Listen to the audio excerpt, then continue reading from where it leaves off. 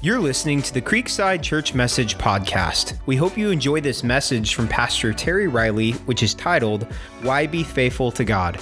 For more information, please visit our website at www.creekside.org.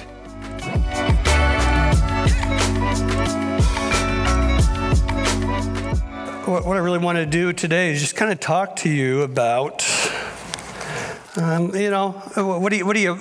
Bible, it's the Bible. What do you say when you got, kind of your last time? So I thought about it, and I think this is what I'm going to say. Why be faithful to God? Why do this thing? I don't want to be a casual follower of Jesus. I know, everyone thinks I'm going to probably golf 10 days a week now. But I'm not. I love golf. It's fun. But I've got to have a little bit something more in my life. How much time do I got? 23 minutes. I'm going to take a little bit longer, okay? Just give me a little time today. I'm not going to take a lot of time. But I love doing stuff. But I've got other assignments that are coming. And I don't want to be a casual follower of Jesus. And I think that's probably what I would say to you today, too. I don't want you to be a casual follower of Jesus. I've noted this a couple of times, very briefly, just kind of blown by it. You've heard the words. But the reason that I want to talk to you today is because this is such a relevant and a prevalent issue taking place in the church today. We are living in a time when so many people are walking away from the faith. The word they're using now is people are deconstructing their faith. They're breaking it down, working it through. And then there's another group of people that after they have deconstructed their faith, if they want to stick around in the church, they are reconstructing their faith. The problem is they're reconstructing it with their ideas and their thoughts that because God loves me, Jesus loves me, this I know, it must not matter how I live. So they are reconstructing and really saying, well, God didn't really mean that in the Bible and blah, blah, blah. I mean, there's a lot of people in this. Some of these people I've never heard of, but some of them you probably have, and there's others that I have. A former Desiring God contributor, Christian author and theologian Paul Maxwell. He released a video in April of this year saying that he is no longer a Christian anymore. I mean, this is a bright guy. I was listening to him on a YouTube thing. I couldn't even understand a word he said hardly. Theologian. Abraham Piper, the son of the well-known theologian and evangelical preacher John Piper, uses his TikTok page to really kind of post deconstructionist videos.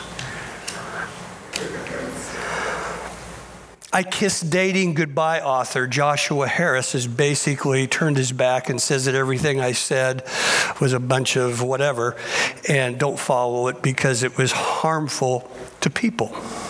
And he has deconstructed his faith. Hillsong's worship musician, Marty Sampson, and Hawk Nelson's John Steingart have all recently renounced their faith. Popular Christian influencer Joseph Solomon has renounced his faith. But it's really nothing new. I mean, just go back to the New Testament and you'll see people. Paul is, if you go to the end of his epistles, his letters to the church, he's always talking about people like Demas who left me because he loved the world more. Alexander the coppersmith because he betrayed me and walked away from God. Obviously, we're all familiar with Judas who walked away. There are so many shipwrecks of the faith. And so today I wanted to just kind of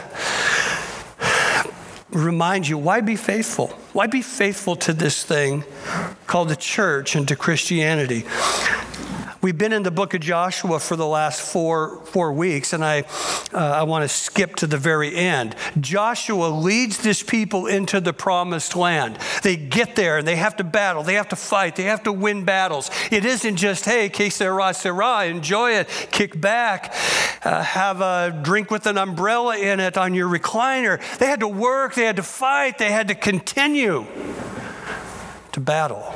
And at the end, Joshua gives an altar call to Israel. In chapter 24, verse 15, he stands before them, and this is what he says. You know what? Today, you can make a decision. You're either going to serve the idols of the Gibeonites or the Jerusalemites or whatever group. He lists a couple of groups, and then he says, but here, I want to tell you as my leader, as for me and my house, we're going to serve the Lord. Boom, mic drop. Okay? That's what Joshua says to these people. It's almost as if he gets in their grill and he says, make a decision today.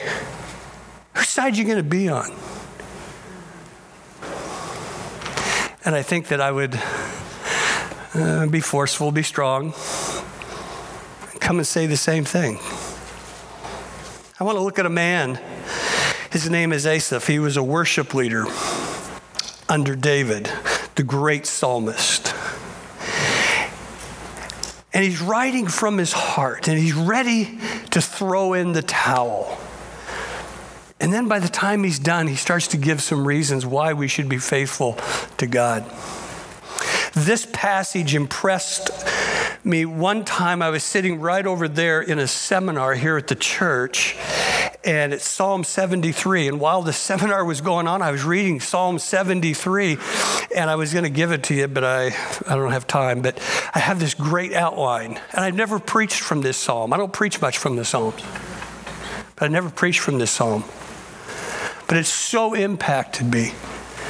And so today I'm going to. It's not the outline that I wrote down, but it's a little simpler. Psalm 73, if you would follow with me in verse 1, I'm going to read all 28 verses. Asaph, a worship leader with David. Truly, God is good to Israel, to those whose hearts are pure. We all know that God is good. He is. And I think it comes from this spot right here. He's good.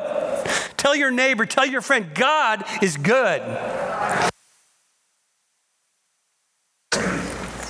And Asaph's coming to this place, though. You pick it up in verse 2, and he says, but as for me, I almost lost my footing. My feet were slipping, and I was almost gone, for I envied the proud. And when I saw them prosper despite their wickedness, kind of ticked me off. They seem to live such painless lives, and their bodies are always so healthy and strong. They don't have troubles like other people.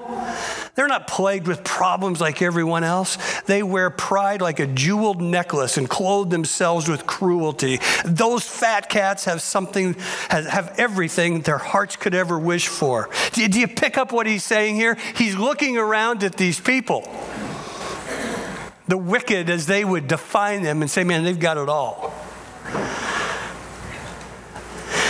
They boast against the very heavens, and their words strut throughout the earth. And so the people are dismayed and they're confused, drinking in all their words. They're saying things like, what does God know? As a matter of fact, they asked, does the Most High even know what's going on? Look at all these wicked people enjoying a life of ease as their riches multiply. Did I keep my heart pure for nothing? You ever been there? Is what I'm doing, is it really the right way? Is it a good thing? Excuse me. Did I keep my heart pure for nothing? I get nothing but trouble all day long. Every morning brings me pain. If I had really spoken this way to others, I would have been a traitor to your people. Pick that up a little bit. If I had really spoken this way to others, I would have been a traitor to your people. So I tried to understand why the wicked prosper, but what a difficult task it is. And then I went into your sanctuary, O God, and finally understand the destiny of the wicked. Truly, you put them on a slippery path. Now, kind of juxtapose verse 18 with verse 2, where Asaph says, I'm losing my footing. I'm slipping. But then he says, oh no, truly God, you put them on a slippery path and you send them sliding over the cliff to destruction. In an instant they are destroyed, completely swept away by terrors. When you arise, O Lord, you laugh at their silly ideas as a person laughs at dreams in the morning. Then I realized that my heart was bitter. And man, I was just all torn up inside. Oh, I was so foolish and ignorant. I must have seemed like a senseless beast to you. Yet I still belong to you. You hold my right hand. You guide me with your counsel, leading me to a glorious destiny. Whom have I in heaven but you? I desire you more than anything on earth. My health may fail, my spirit may grow weak, but God remains the strength of my heart. He is mine forever. Those who desert him will perish, for you destroy those who abandon you. But as for me, how good it is to be near God. I've made the sovereign Lord my shelter, and I will tell everyone about the wonderful things that you do. Why does he end like that? Because of how he started. Why does he finish that psalm that way? Because of the way the psalm started. God is good. Never forget that, loved ones. Here's the sad thing. I know that if I come back here in a year or 6 months, when I'm probably going to be able to, there will be some of you that will not be here. Am I being negative? No. I know the human condition. Some of you will do exactly what Asaph has done. You'll go, oh, is God really good? I mean, man, look at all these other losers out there that are prospering and getting ahead, and I'm stuck in this place. And you'll begin to deconstruct God is good. You'll begin to deconstruct your faithfulness to the living God. Because as you read this, you see, well, these people, they don't believe in God. Look at all these people that are far from God. Man, they don't have any struggles, problems with health, worries. And then, you know what, God, I mean, look at them. They're stinking arrogant. They don't need anything. They don't think they think they've got everything. They look up and they say to heaven, they go, who's God? I mean, is he out, what's he on the heavenly veranda just kind of watching over and letting everything go to in a handbasket? I mean, listen, verse 9, they say, they're even defiant toward God. Verse 12, they think God doesn't have a clue of what's going on. So Asaph is doing what so many Christ followers can do. They begin to look around and compare their life and situations to others, and they begin to complain. And he begins to bellyache. And he says, I'm not experiencing the good life like everybody else. And that's always a problem, loved ones. Hear me. It's always a problem when you begin to look around and you forget to look up. And you say, God's good. And that's my confession, regardless of what's going on in me, around me, through me, or in my life. And these people, you and I, all of us, we can start thinking, what's the use? Why bother following and staying faithful to God? People have got it better than I do. Why should I do it? Asaph is saying in verses 12 and 13, God, I'm wondering if it's just worth it to be faithful. I'm not feeling it anymore.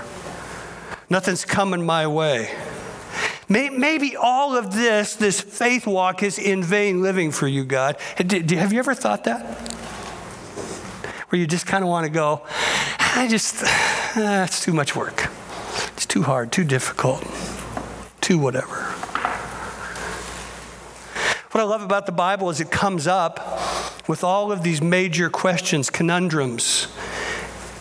And then if you stick with it, it will answer them for you. So Asaph goes on to say, God, why do I do this? Why should I continue? And then he answers his own questions, even when he doubts. I'll give you 3 reasons to remain faithful to God, even when others are moving forward and you're not. Even when others are receiving so much and you're not.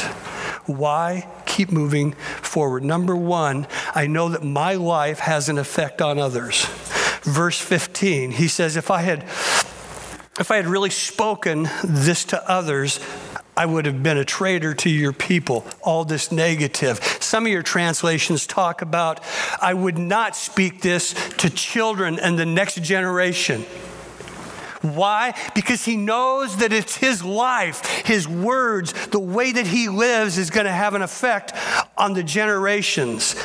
There's a lot of us here today that are older. Some of us are moms, dads, grandmas, grandpas. And let me just say to you, hear me, A reason to be faithful is because your life can affect the generations to come. And sometimes we forget about the concentric spiritual circles that flow out from our life. Sometimes we forget about the influence that we can have. It's not always evident in the present, but it's always going to be there in the future if we stay faithful. Asaph knew that if he turned his back on God, that there's this potential domino effect that can begin to take place, and they just begin to fall. First it's one, then it's another. Somebody else is deconstructing their faith. There's so many platform people deconstructing their faith. And you read the comments when they're posted in these different places that I read, and you see all of these people. You know what they're saying? Because of those people's influence, they say things. Yeah, I've been thinking about this too. Yeah, I've been praying about, I'm not so sure about God. Yeah, I've been looking at this stuff. I've been studying this stuff, and I'm doubting. And I just go, my goodness, who are you going to listen to?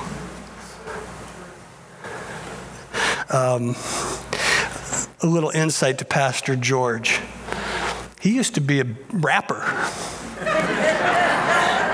And we didn't want to tell you that before we voted on him, but a rapper he was.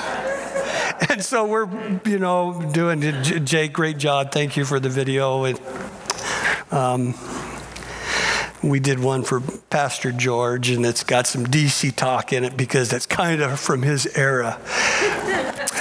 But as I was looking at all the songs by DC Talk, they have this one that's called What If I Stumble?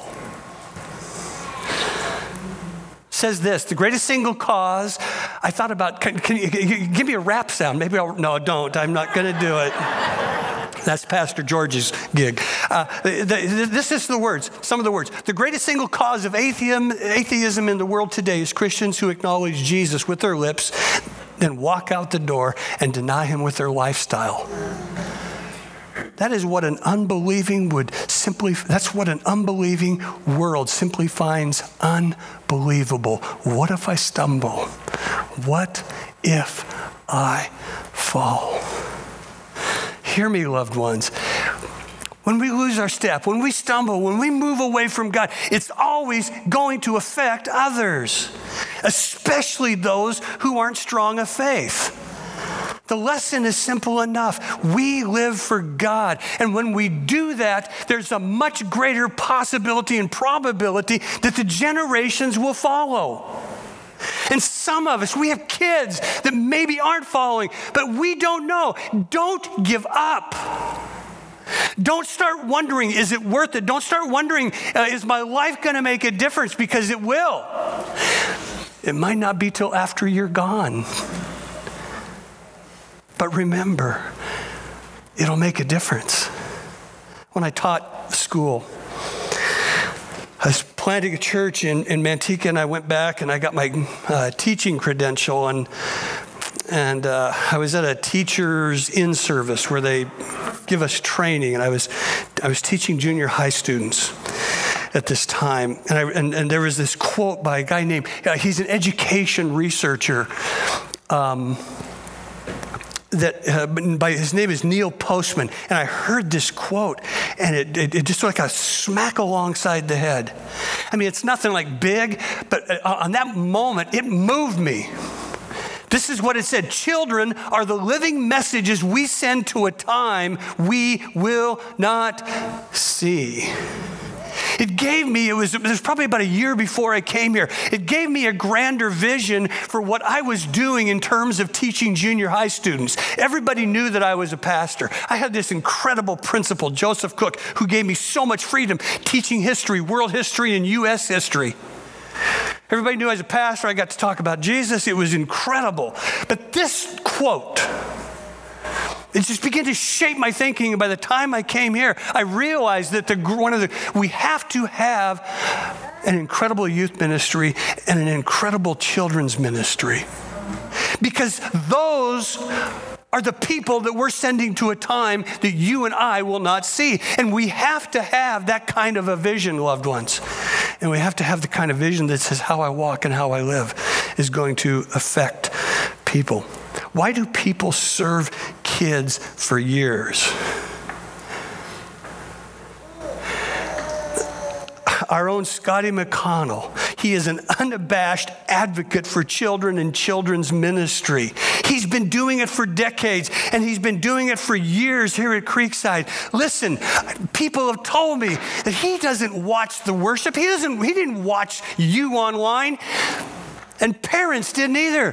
Parents tuned in after you were done to watch Scotty. He's that good.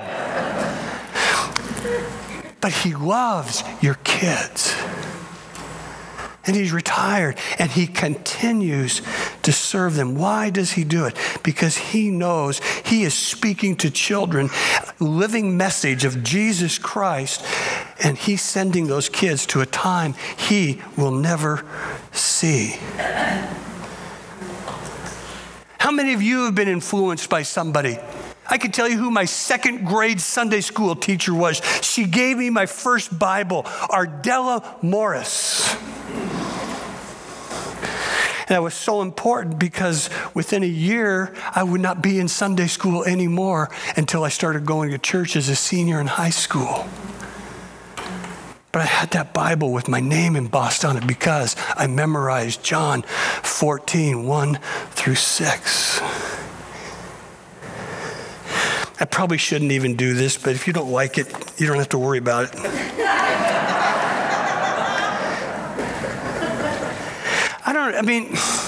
You're all here. Most of you probably like me. I was talking last week about monuments. Let me give you another monument. I've got so many in my life. Some of the things that you have written me, I've got them. It sounds bad, but sometimes I just go read some of them because it tells me, you're all right. You're not as bad as some think. You're really a pretty good guy. I told you I taught junior high at a place called Nile Garden School, public school in Manteca. 4 years after I had been here, I got this letter. Hello. I don't know if you remember me or not, but my name is Michelle Van Loos. I was a student at Nile Garden School my 8th grade year, and I was a transfer from Bayside Middle School in San Mateo. Of course, that was in 1992, almost 4 years ago. I had you for history, and I so enjoyed your class, although I never told you so. I am writing after all this long period of time to tell you what an impact you had on me when you talked about Pastor Martin Luther King and his dream. I will never forget it. I'm doing well now.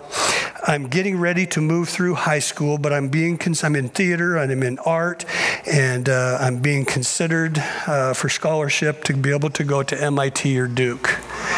And I just wanted you to know, and there's said a lot more. See, hear me, loved ones, your life is influencing people. And you don't even know it. And all of a sudden, somebody's going to come out of the blue and they go, when you did that, when you said that. That's why it is so critical. Hear me, loved ones. That's why it's so important that we stay faithful to the things of God and what He has for us. I don't want to stumble. I don't want to slide. I don't want to slip. More than ever, we need role models. I love seeing older people get baptized who've let it slide, and all of a sudden there's this conviction in their life that they say, I've got to jump into the pools, the waters of baptism. Why? Because when I do that, I declare my commitment to Jesus Christ and to His church. And that's why we always have these little kids come in here from their class to watch us celebrate baptism, so they see young and old alike making a statement, making a stand, getting dunked in the name of Jesus. Because it affects them.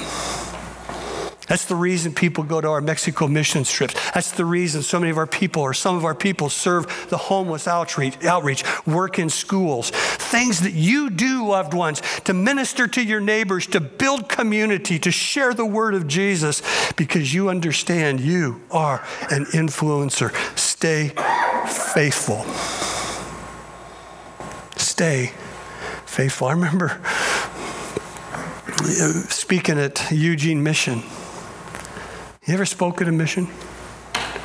Maybe, I don't know if they have them around here, but speak at a mission. All these people, homeless people, they come in off the streets, and you're going to preach to them. They always have college students because they got to learn somehow. So they bring these people in, and they're sitting there. And they sit down because they have to sit through this to get fed. So by the time they sing one song and the preacher stands up, guess what they're doing? I mean, it's like sit down, take a nap, and you got to preach to that. But you know what? You do it. You know why you do it? Because you're faithful. Remember the prophet Jeremiah? He preached for 40 years, and there's no record of anybody turning from the gods and the idols of that day to his message of God loves you. He was faithful. We still read about him today. So Asaph says, I want you to stay faithful, not only because you're going to affect the people around you, but because he knew sin produces pain and it produces problems. I mean, you can't read verses 16 through 20 without seeing that. What does he say there? So I tried to understand why the wicked prosper. Man, I couldn't figure it out. It's too hard. Then I went to the sanctuary. I went to church, and all of a sudden, God started speaking to me, and it made sense. And I finally understood the destiny of the wicked. He says, truly, you put them on a slippery path and send them sliding over the cliff of destruction. Now, God doesn't really do that, I don't believe. I think it's because people make their decisions to not follow God, and that's where they go. But he says that's what happens. In an instant, they're destroyed, completely swept away by terrors. Oh, but then you arise, O Lord. And he begins to gain this perspective. And he sees that living this way that he was enamored with in the first 12 verses, he begins to get this revelation and understanding that, you know what? Ultimately, it just produces more trouble, more pain, more difficulties, and more problem. And he goes into the sanctuary, the church, and God speaks to him. And he sees the destruction, the slippery slope. He says, as a matter of fact, they live like they're in a dream. They awaken, and Asaph is reminding himself of all of this, that a life without God is a slippery slope. It takes you nowhere. A lot of times you think you can have anything and everything without God, but ultimately you will have virtually nothing at all. That's what Asaph is saying.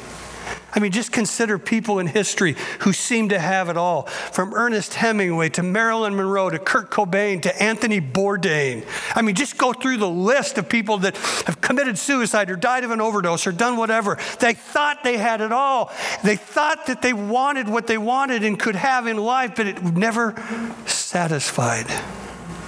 They chose to pursue these things and they sold their soul.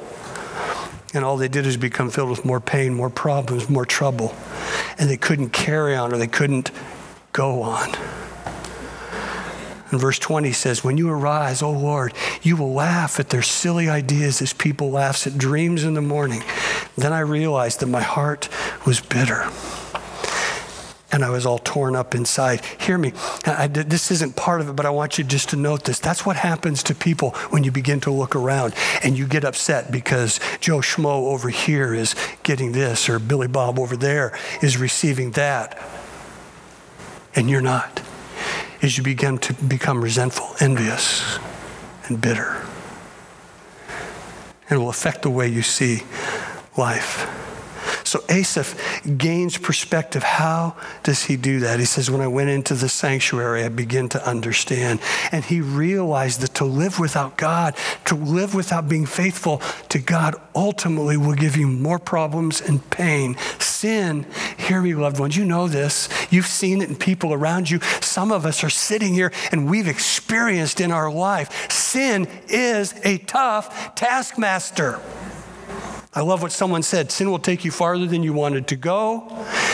sin will keep you longer than you wanted to stay, and sin will cost you more than you wanted to pay. And that's the story of so many people that we see and know. That's the story of so many people, even that have been at Creekside, and all of a sudden they're here today, gone tomorrow.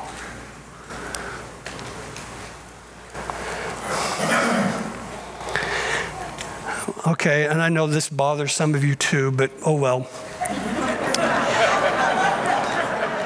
It's another sports analogy, but stick with it, it's a good one. This year, April 2021, they drafted the most college quarterbacks in the NFL that they had for years. It was only the third time in the history of the National Football League that the first 3 picks drafted were 3 quarterbacks. It was Trevor Lawrence by the Jacksonville Jaguars, Zach Wilson by the New York Jets, and Troy Lance by your San Francisco 49ers.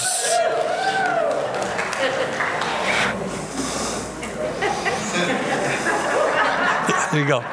Sorry, Oakland, Las Vegas, Los Angeles, whoever you are, wherever you are. Just one last time, you know.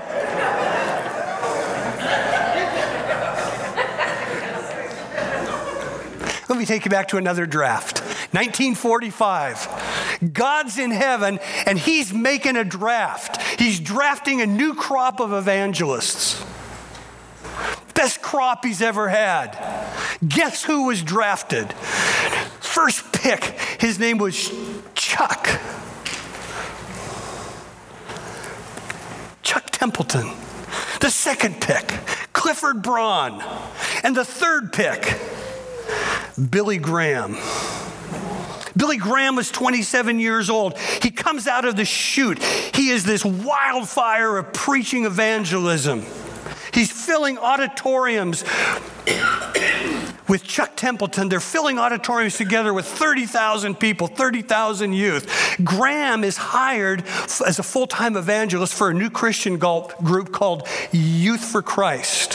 His reputation as a gifted preacher is spreading wildfire across the United States.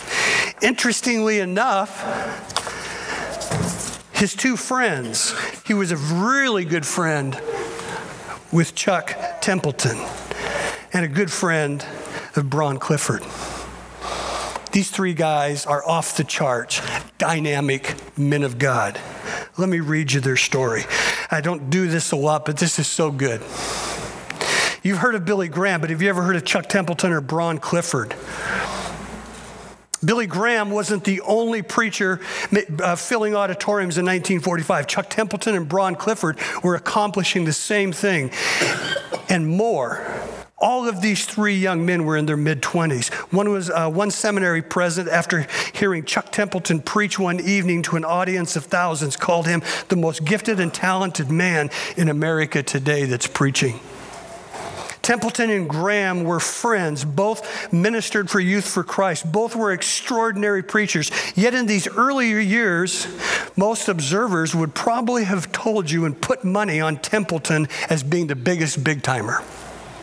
As a matter of fact, in 1946, the National Association of Evangelicals published an article on men who were being used of God in their organizations in a 5-year existence.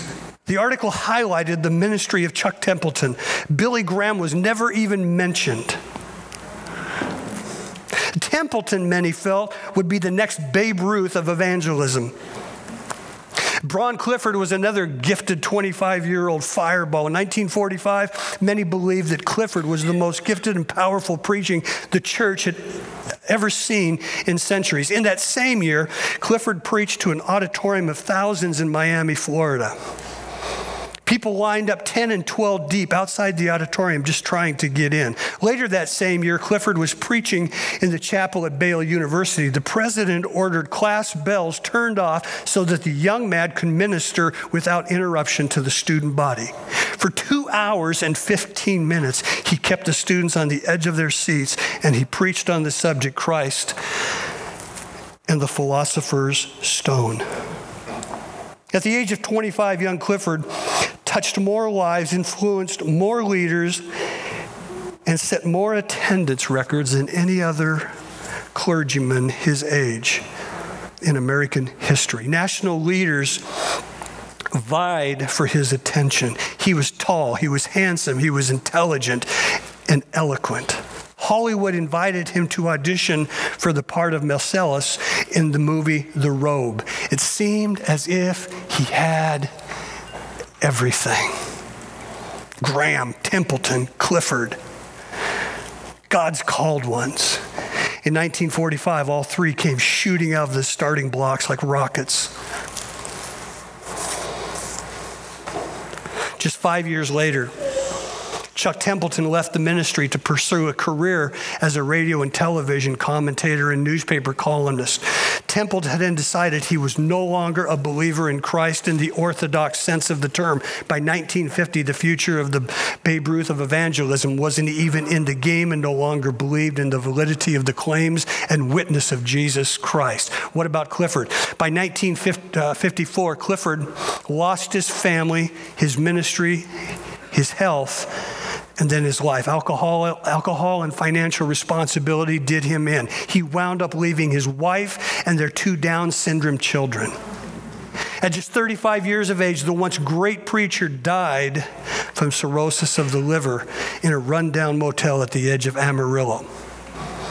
His last job was selling used cars in the panhandle of Texas. He died, as John Hagee put it, unwept, unhonored, and unsung. Some pastors in Amarillo took up a collection among themselves in order to purchase a casket so his body could be shipped back east for a decent burial in a cemetery for the poor. In 1945, 3 young men with extraordinary gifts were preaching the gospel to multiplied thousands of people in arenas across this nation. Within 10 years, only one of them was still on track for Christ. Billy Graham.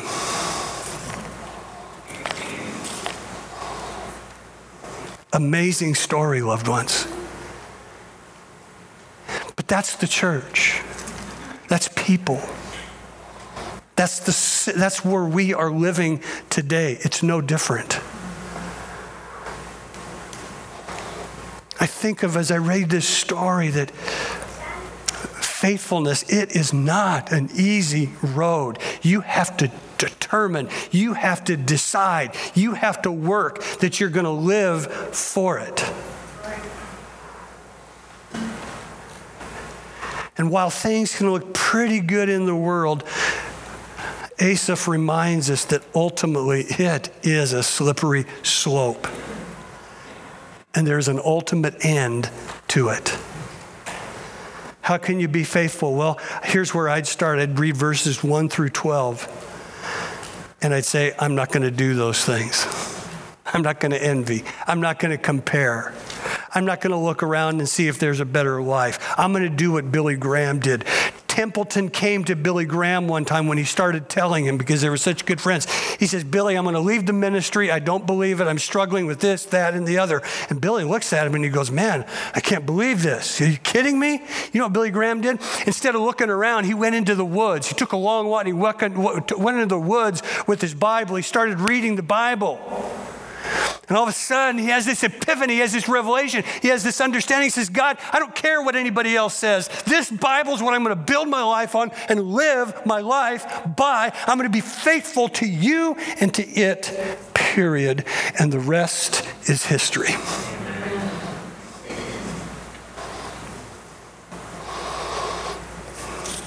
I need to finish. The third thing is, Asaph understands that God knows him and still loves him. If you've ever had something happen to you that was out of your control, whether at the hands of other humans or just something that seems so unfair to you that happened, and it's easy for us to go, how could God ever let this happen? And we begin to think that God is really nowhere to be found. But think of the side mirrors on your car. What does it say?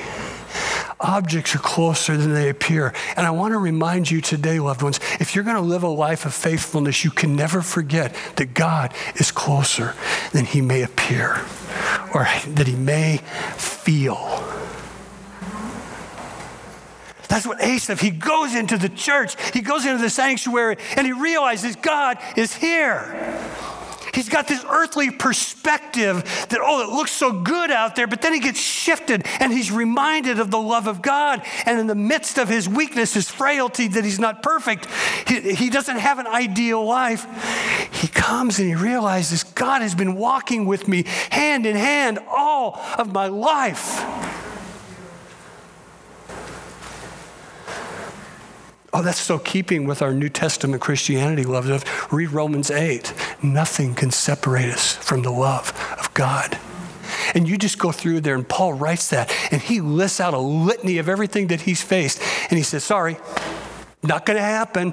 This will not separate me from the love of God. I love 2 Timothy 2, where Paul says, he's writing to the young preacher, Pastor Aaron, Pastor Jesse, never forget this. God is faithful even when we aren't faithful. Trust him, lean into him, believe in him. Think about this. Why would you ever buy into a world system that in the end will take whatever it wants from you and just leave you beat up, bloodied, and broke by the road at the end of your life? But we think we can get something from it. No, we just end up going, man, what in the world happened? Asaph comes to an eternal perspective. He moves from his temporal, earthly perspective to an eternal perspective that leads him beyond the temporal, and he says, you are whom I have in heaven. Never forget this, loved ones. It's the heaven where the universal scales of justice will weigh perfectly and eternally. Faithfulness is like running a marathon. You know what happens when you run a 26-mile marathon? Or you just run for a long distance, about somewhere in between 15 and 20 miles, you hit the wall, you want to quit, you want to give up, and be done. But if you keep going for another mile, you know what's going to happen? All of a sudden, you're going to catch what's called a second wind, and you're almost going to feel like you're starting over. That's the way faith is. That's why Paul, that's where I get all my sports stuff, is Paul. He's always using running and boxing and fighting and all of those things. But he says your life, your journey, your spiritual journey, it is a marathon. It is not a sprint. And when you face hard times, look up